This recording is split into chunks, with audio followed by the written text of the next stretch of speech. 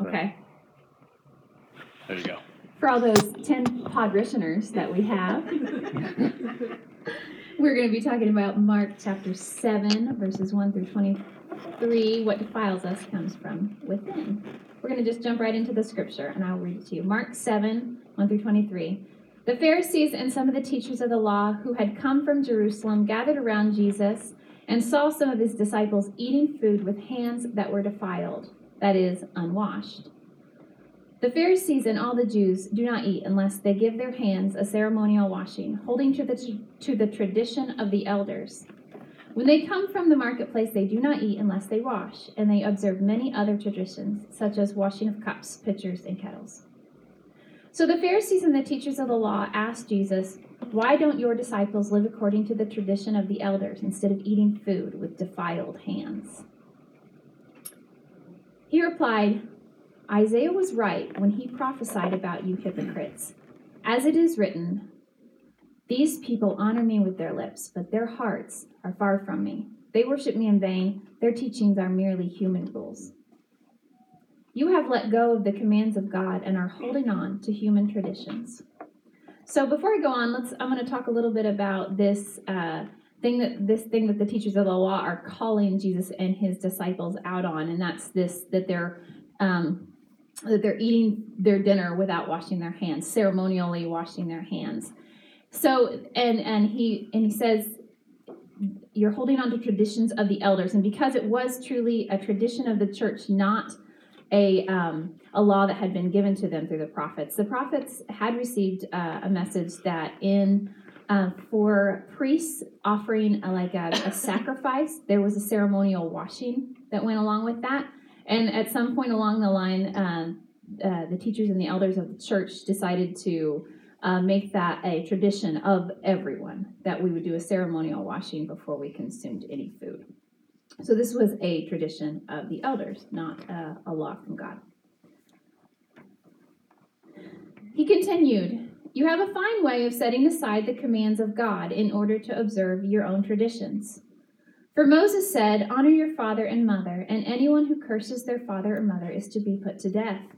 But you say that if anyone declares that what might have been used to help their father or mother is korban, that is, devoted to God, then you no longer let them do anything for their father or mother. Thus you nullify the word of God by your tradition that you have handed down, and you do many things like that."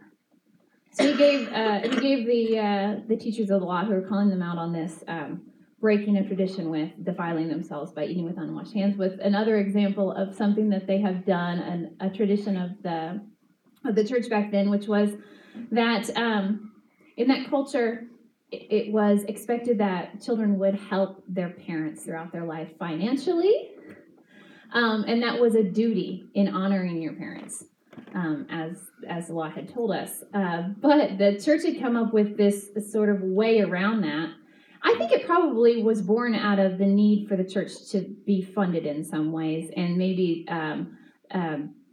parents who were greedy and asked too much of their children.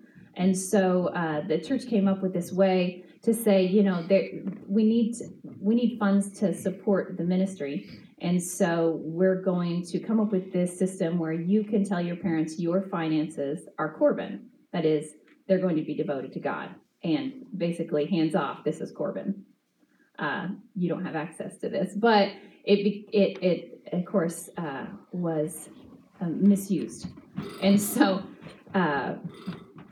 people who wanted to keep their own finances, keep their own resources, and not help their parents out could just call korban and be excused from following the law.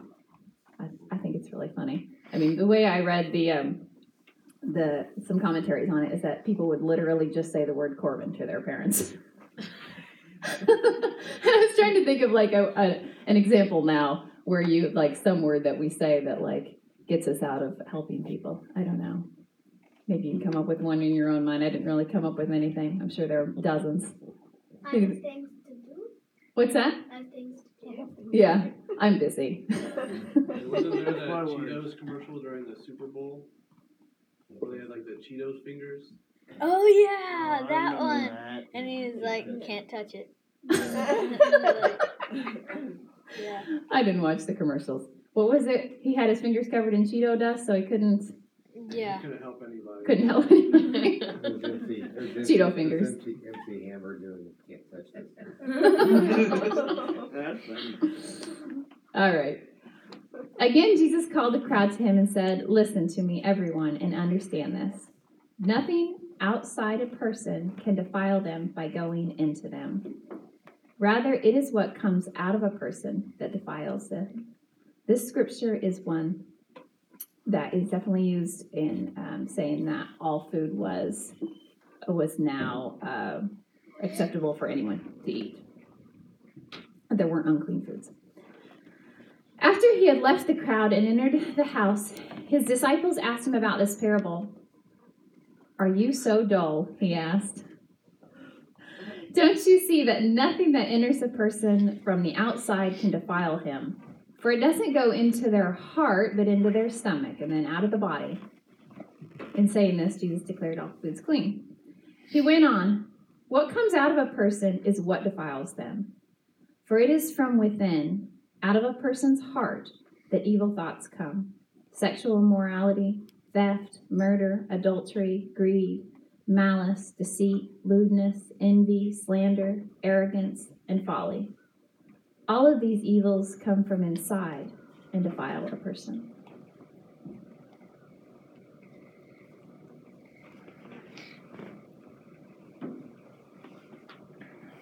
I put up here this proverb: above all else, guard your heart, for it is the wellspring of life. It comes from Proverbs 4, it's the 23rd verse.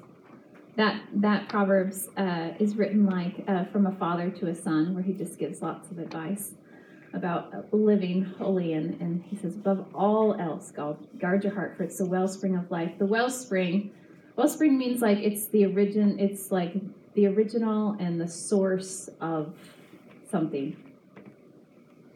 Source of life, I guess, in this example. Let's see. All right, I'm going to jump right into some more scripture, basically because this is all the little rabbit trails of thought that I went through took me through lots of scriptures, and so I'm going to share those with you. I jumped to this scripture in my mind after thinking about heart. This is from Luke, and it's Jesus. He says, "Why do you look at the speck of sawdust in your brother's eye and pay no attention to the plank in your own eye? How can you say to your brother, 'Brother, let me take the speck out of your eye,' when you yourself fail to see the plank in your own eye? You hypocrite! First take the plank out of your eye, and then you will see clearly to remove the speck from your brother's eye." I think I probably got to that point thinking of the Pharisees. Then it says, "A tree and its fruit. No good tree bears bad fruit, nor does a bad tree bear good fruit. Each tree is recognized by its own fruit. People do not pick figs from thorn bushes or grapes from briars. A good man brings good things out of the good stored up in his heart, and an evil man brings evil things out of the evil stored up in his heart. For the mouth speaks what the heart is full of." Oh, I've got my notes up there. I think you're going to run into this a little bit. I said, talk about thorns in the fruit metaphor. Conclude, Jesus calls us to be changed from the inside out. Now you guys all know my thought process. Leading the witness. I love my notes up here. All right. I listened to a sermon, and I wish I could remember. It was from the church where Greg Boyd teaches, but it wasn't Greg Boyd. What's that church called? Woodland Hills, thank you. So it was a minister from Woodland Hills that I was listening to talking about this scripture, and he was talking about this idea of how oftentimes we focus a lot on our behavior, our change of behavior in our walk with Christ, and we often fail to see what Jesus' point was about how we have to be changed from the inside out. So he talked about this difference between a good tree bearing good fruit. And this is what we want, to bear good fruit in our life here, right? And we try very hard to do the things which we believe are right. But if you're not doing the things which are right from a source within your heart, an overflowing of your heart, if you're just trying to tie good apples onto your thorn bushes, you're not changed. Right? He had this image of if you're focusing just on the behavior, not the change of your heart, you're not a changed tree. You're just superficially trying to tie good fruit onto your thorns.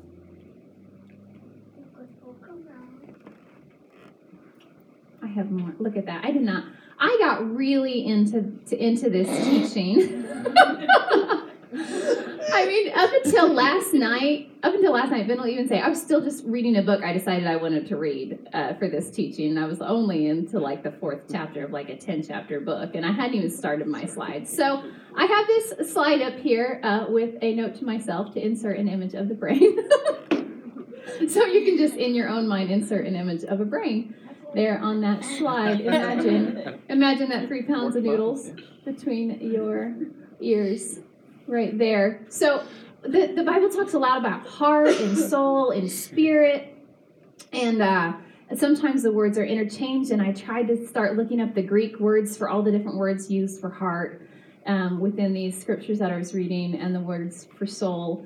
And there's a lot of different words, and unfortunately I'm not a person who understands Greek. So from the basic understanding of what we're talking about when we're talking about heart, and it's the ruling center of the whole person, okay?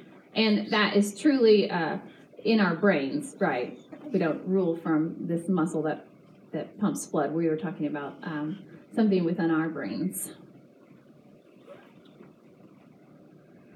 When I was reading this about how the evil comes out of the evil stored up in our heart and good comes out of the good stored up in our heart, it got to me to asking the question, how do we end up with evil stored in our hearts? This is kind of a big question that probably a lot of people have different perspectives on, and I'm curious if anything has come to you guys right now. Where does the evil stored in our hearts come from? Yeah, Daniel? Well, I think that what the evil that's stored in our hearts is from the people that, for example, like this guy I know, his name is Colson Weezer. He's drink and drove. He's beat his girlfriend and all that. That's my perspective of it. So you think that you see the evil stored up in his heart from what he's done, or you believe what he's done is put the evil into his heart? Yeah, the way I believe what he has done is put the evil into his heart. Okay. Yeah, Jess? I think pain can do that to certain people too. Like pain, like trauma? Yeah, like just things that have happened to them. Yes. Or like the way they've been brought up. And some people can't really like shake that and like learn from it. Some people just store it and like keep it inside of them. Our experiences. Yeah. Quinn? Something that I've been thinking about a lot over the last year is the people we hang with, the people that influence us, and how if we allow those people to be dark people and begin to accept very non-Christian actions after a while out of them, then after a while it just becomes part of us, and you'll see people that mean well, but then they will become very dark and very just not Christ-centered because of the influence around them. Mm-hmm. Contaminated basically by evil influence or unholy influence. Yes? You can learn it. And I think about like little kids. You can put all the races together and kids just play together until they're taught that you don't hang out with certain people and all that. And so and then you just start acting upon that, and you start making your own connections through stuff, so you can actually learn. You're taught that it's good, so it's actually evil. That is a great segue for this little bit that I want to read from the book I decided to start reading yesterday. Or maybe, I think it was actually Friday, but I didn't get very far in the laundromat with it. For those of you who know, I spend my Fridays at the laundromat trying to be studious. All right. So I'm going to read just a little bit because it bounces off what Herb said. After a babe, maybe I should give a little introduction to this book. It's called The God-Shaped Brain. It's written by Timothy R. Jennings, who is a psychiatrist, and this book is all about the brain and about our thoughts and how our perspective of God changes our brain, for better or worse. This is about kind of the physical part of our brains when we're babies. After birth, a baby's brain contains hundreds of millions more neurons at birth than it will have when it is 8 years of age. For the first 8 years of life, the brain is busy killing off neurons by the hundreds of millions. At first, this doesn't sound too productive, but think of it like Michelangelo's block of marble before he begins on it. And then think of the same block of marble after he has transformed it into a wondrous work of art. When the art is finished, he has less marble, but he has a masterpiece. The brain comes into the world prepared to be acted on by education, environment, and experience. Neurons by the millions are waiting to be retained, strengthened, and expanded. But those neural circuits that are not used become pruned, deleted, or reassigned. So what Herb said, you come into the world as a baby, and your brain gets shaped, right? For better or for worse.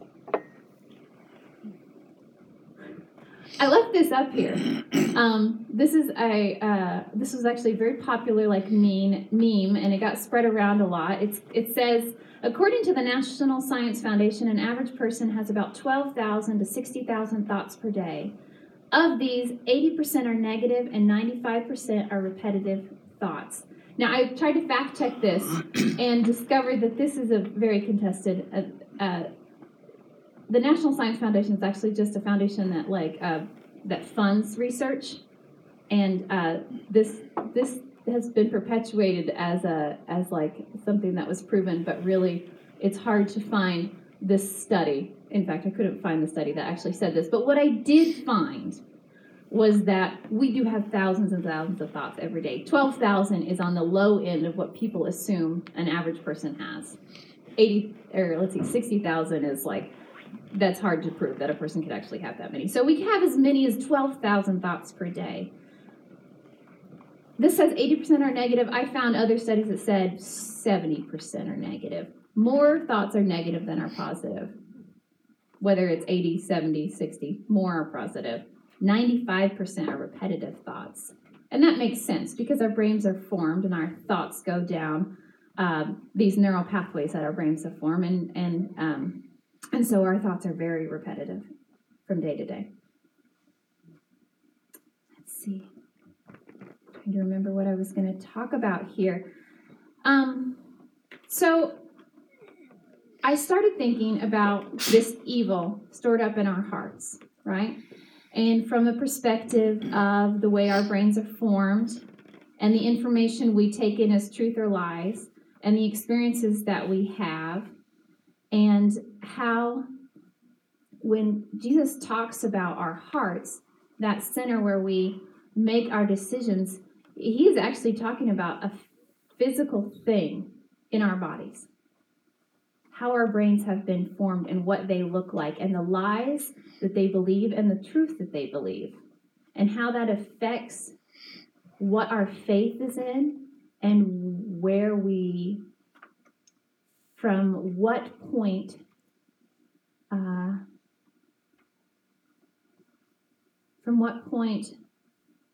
we act from, right? And think from. Let me clarify a little bit. Let's see.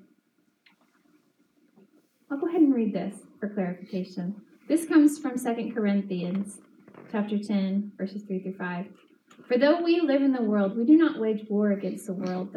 We do not wage war as the world does. The weapons we fight with are not the weapons of the world. On the contrary, they have divine power to demolish strongholds. We demolish arguments and every pretension that sets itself up against the knowledge of God, and we take captive every thought to make it obedient to Christ. Yeah, Daniel? Okay, so yeah, my girlfriend me this one day. We was hanging out. We was at the North Vernon Walmart, and she called herself ugly. I'd look at her and say, Teresa Marie Joe, no, you're not. We having a whole argument about if she was ugly, and I look at her. She finally ended up giving up today. I'm letting me win because she knows I'm right. So what I've been talking about, these repetitive thoughts, you thought about how your girlfriend was saying that she was ugly, Yeah. right? This is probably a repetitive thought that many people have. It is a lie that we believe about ourselves, a lie about our value. And the fact is, we have up to 12,000 thoughts per day, and a large percent of them are negative, and an even larger percent of them are repetitive. And we are called by God to take every thought captive. And that is a huge task, but one that is so important for us to actually be transformed into the likeness of Christ. Now, a whole bunch of those thoughts, right, are just like about our tasks or observations. But there are certainly thought patterns that you can identify that are beating down this pathway in your brain that is a lie, right? You say your girlfriend said that she was ugly, right? Yep.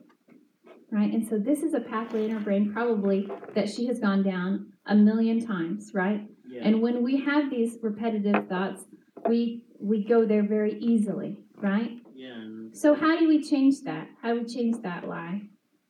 It's very hard. Yeah, what I tell her is, I one day she was at the house, and I set her down. I'm like, look, here's what my dad told me. I told her, look, people have also called her ugly too. So I set her down. I'm like, look, what other people say about you is because the negative things that people say about you is that they can't, or they say that because of the fact that they had nothing to say about themselves. So you're speaking truth there? Mm-hmm. Right. Ben, is anything coming to your mind right now? Ben is a therapist, right? And he studies the brain tons. I tried to tell him that he should teach this, and I asked him to like pipe in anytime I was rambling. So, but he's not piped in yet, nothing. Well, I don't know where it's going, so I don't want. Well, maybe you should direct it. That was a good one. No, No, it's not his fault. I respect his opinion so much, and it can be difficult to be in front of people and keep your thought process like in line with what you actually want to say.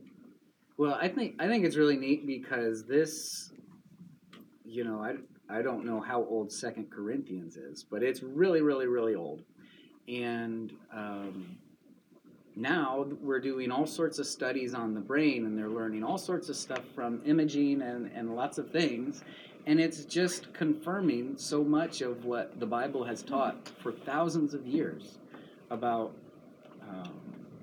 focusing on what Christ has done for you and how things can change. And now science is just coming back and like, oh yeah, that's right.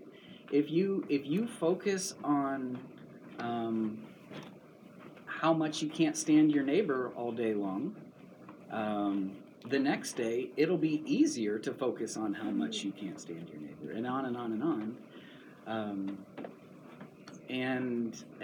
And like Jesus understood that, which is, I think it's just it's beautiful. And I think, like Daniel's saying, some people early on get terrible messages and terrible beliefs, and we all do. But it doesn't. Also, what science is learning is that those pathways can change. Now, it's not very easy, but just like we try to tell our kids, just because you're not good at math now doesn't mean you won't ever be good at math. And just because I have a hard time believing that I have value now doesn't mean that it's not true. Did I say that? Yeah. Yeah, you did. So I think that's what I think is really neat. And I don't like, for the longest time, I didn't like praise and worship music until I started hearing more of these studies about how positive thought and focusing on these kinds of things it can have a really big impact on just your day to day. Because if when you're down, you start thinking through your favorite song, and it's a praise and worship song, your direction is changing pretty quickly. It's backed up by science. It's neat. Yeah, that's awesome. Thank you, Ben. I think that helped me a lot. I was thinking about thoughts and how these thoughts that we go down too often and these pathways that we trod through our brain affect our character and our heart. And so I found all these different. This one's from Gandhi. He said, "A man is the product of his thoughts. What he thinks, he becomes." This guy, this Chinese philosopher, I don't know how to say his name. Anybody know how to say that? Wow. Lao Tzu. What is it?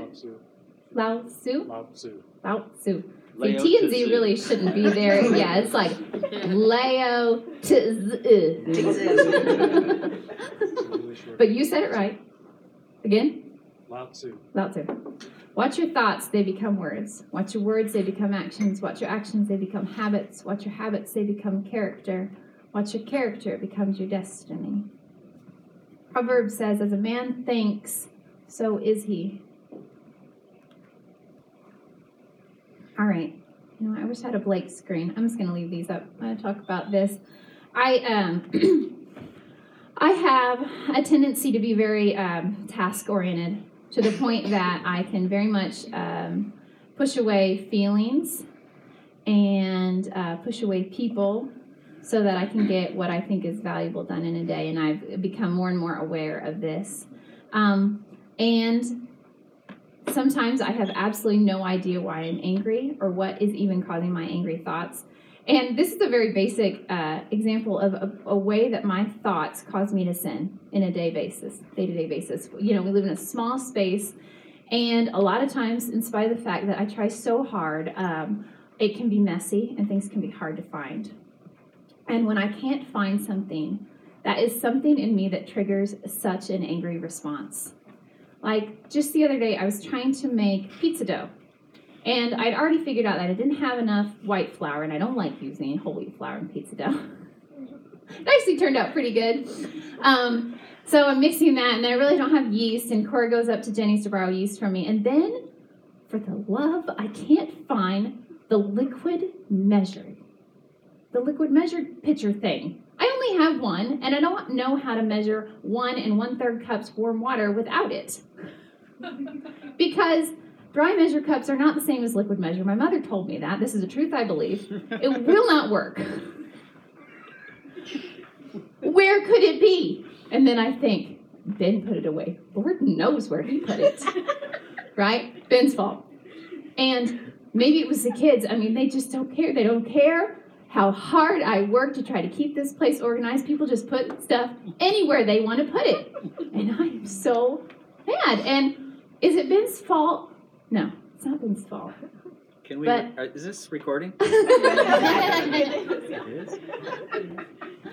No, Ben does not put places to hide them from me. That is a lie. And he's not, it's not like he just doesn't care. He's actually trying to help. That's the truth. But I turn it into a lie, a pathway in my brain that I travel down all the time. Ben doesn't. Ben is blinking his eyes. That he's thoughtless, right? He's not thoughtless. In fact, he's incredibly thoughtful. This is a lie. I'm being very honest. I'm confessing to you guys. And then the kids are kids. They are not trying to. They're not trying to hurt me with their disorganization. They're just kids, right?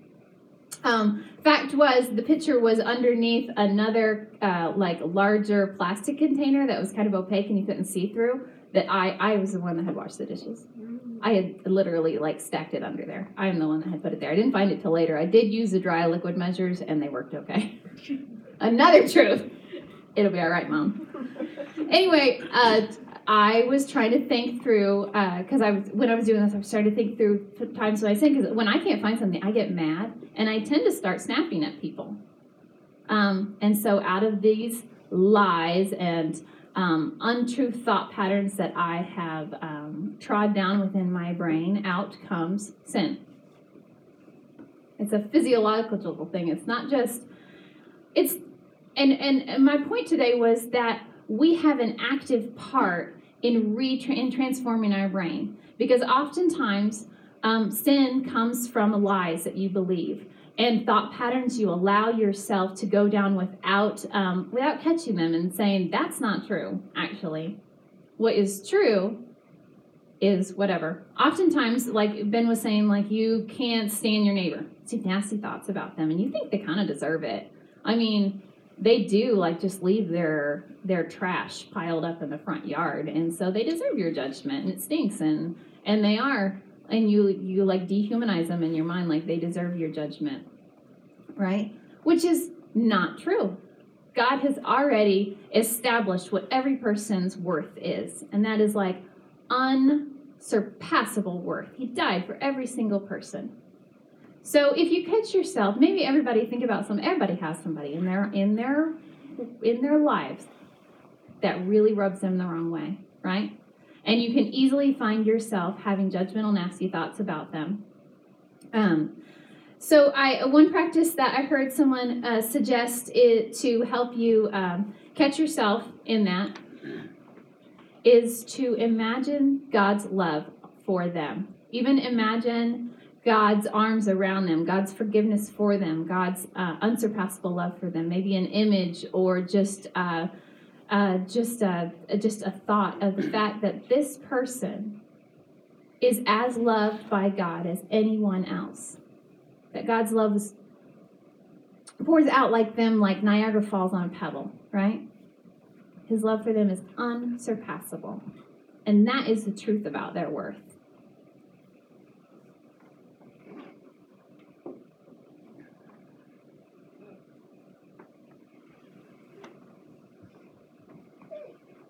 I'm going to read this. Oh, I've already got it up here. This is in the same book.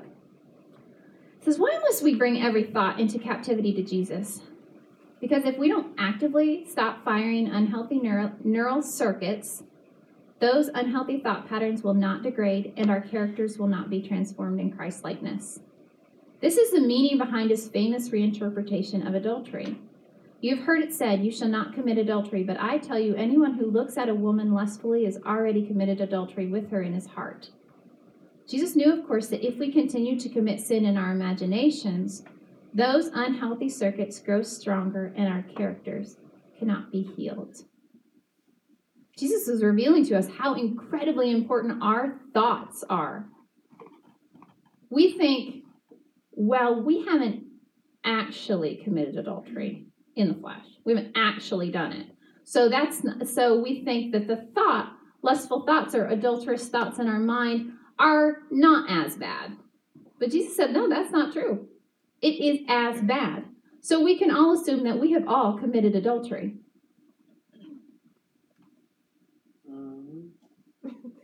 Mm-hmm. Daniel. Mm-hmm.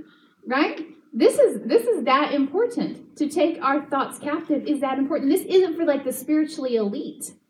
This isn't like some higher level that only some people are called to get to. We need to recognize how our thought patterns shape our brain. And when we're talking about the brain, we're talking about this heart. How our thought patterns shape our heart. And how Jesus wasn't looking for us to tie apples onto our thorn bushes, onto our thorny branches. He was calling for a change of heart.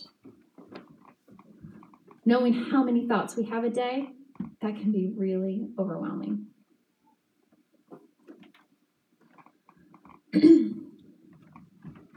Paul was talking to the Corinthians about these weapons that we wage war with, and how they're not the weapons of the world, but they have divine power to demolish strongholds. And we absolutely need God and this divine power to reshape our own brains. Not so that our brains and our hearts can be reshaped. We have an active part in that.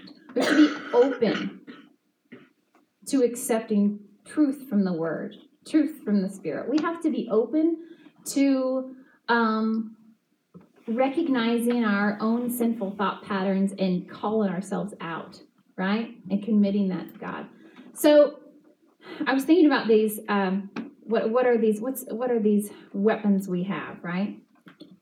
And this is what I came up with. And you maybe have more weapons in your arsenal for that you think of, but prayer and Scripture and the Holy Spirit were what came to me. So I'm trying to think of just a real life example. So I can't find something, right? And I start feeling those angry feelings. Being mindful enough to recognize that I'm angry is something I am not very good at. Some people might be much better at this, but I am not very good at that. So I am convicted about my anger, about when I lose something. So recognizing that I'm angry in the moment and saying, and that I'm having thoughts that aren't true is difficult for me. I even resist it because I get on the angry train and I like it. And it's easy. It's the easy road. And it takes the blame off of me. And I justify my angry train.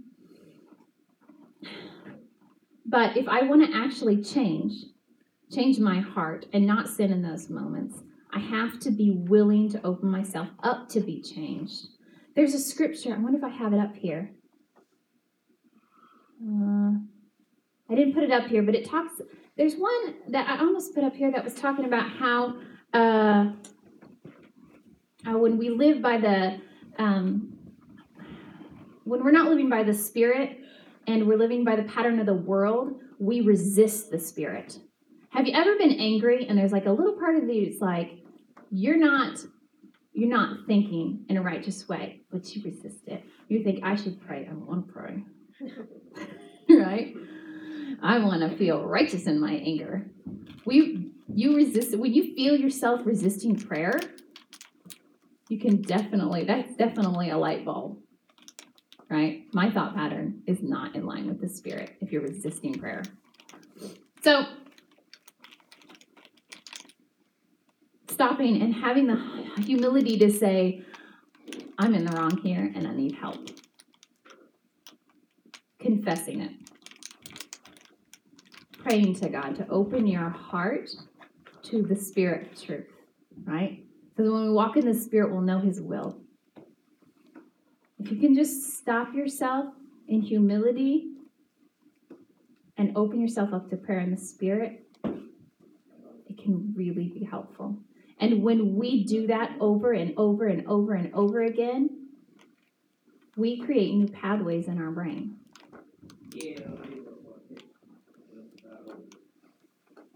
The good news is, this comes from the God-shaped brain, the good news is that many brain regions remain changeable throughout life, thanks to a condition called neuroplasticity.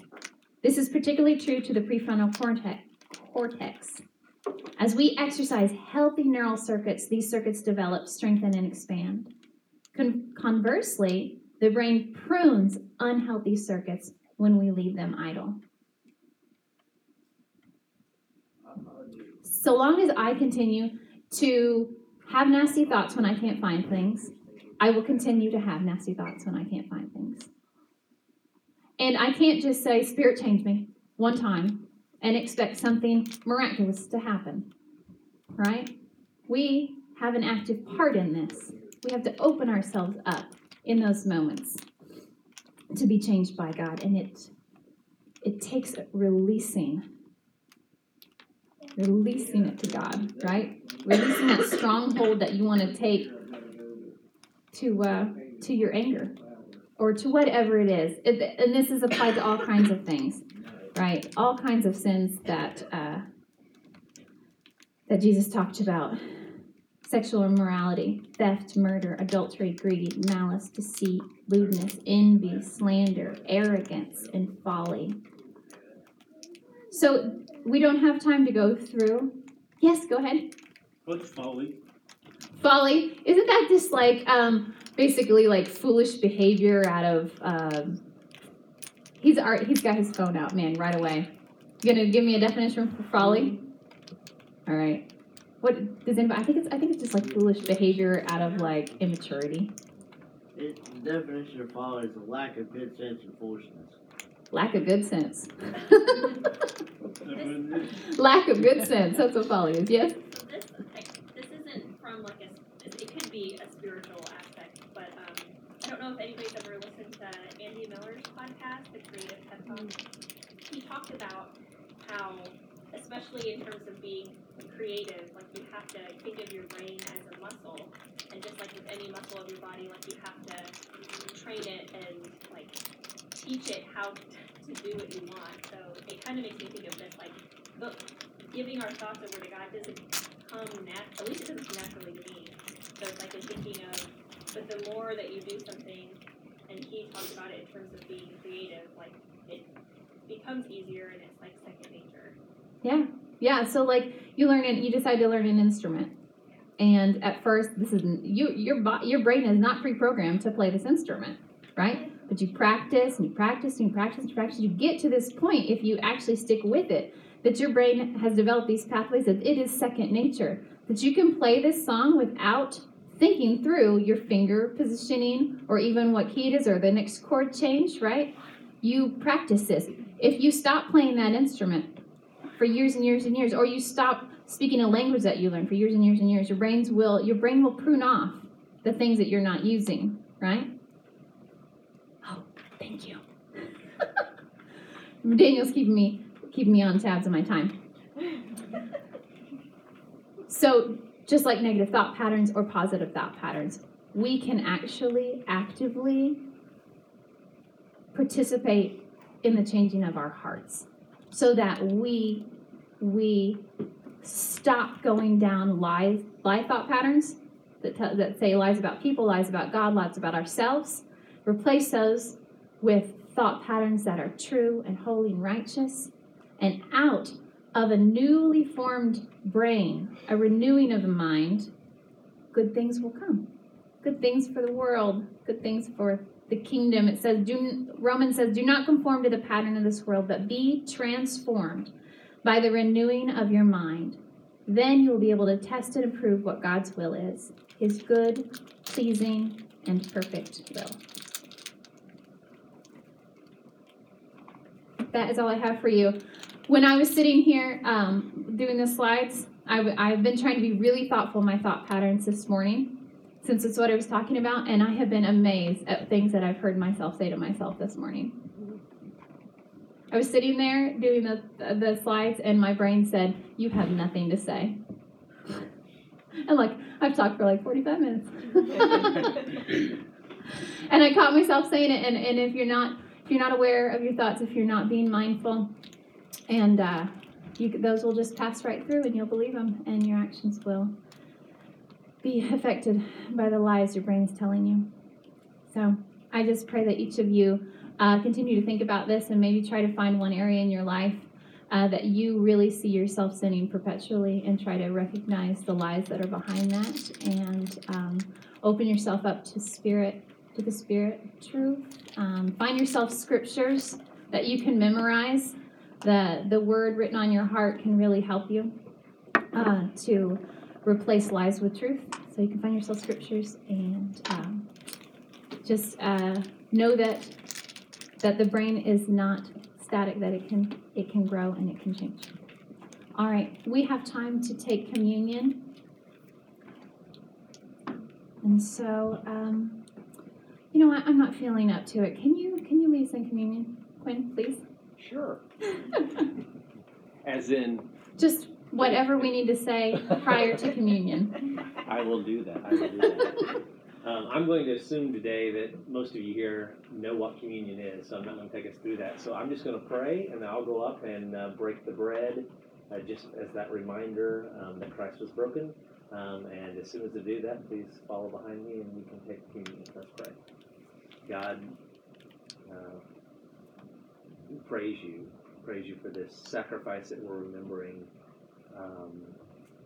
God, I want to expand that a little further and just say we praise you for this family and how that sacrifice has carried us another 2,000 years and that today we get to talk to each other, and we get to listen to the thoughts that Jess prepared for us, and we get to be drawn a little bit closer to you.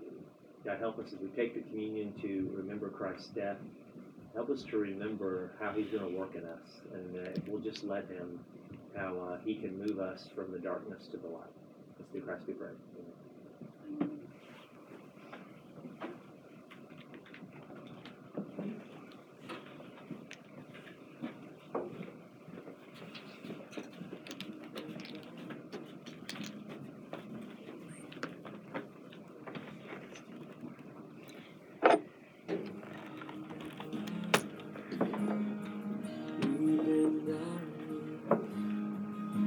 Spirit, come make us humble. We turn our lives from evil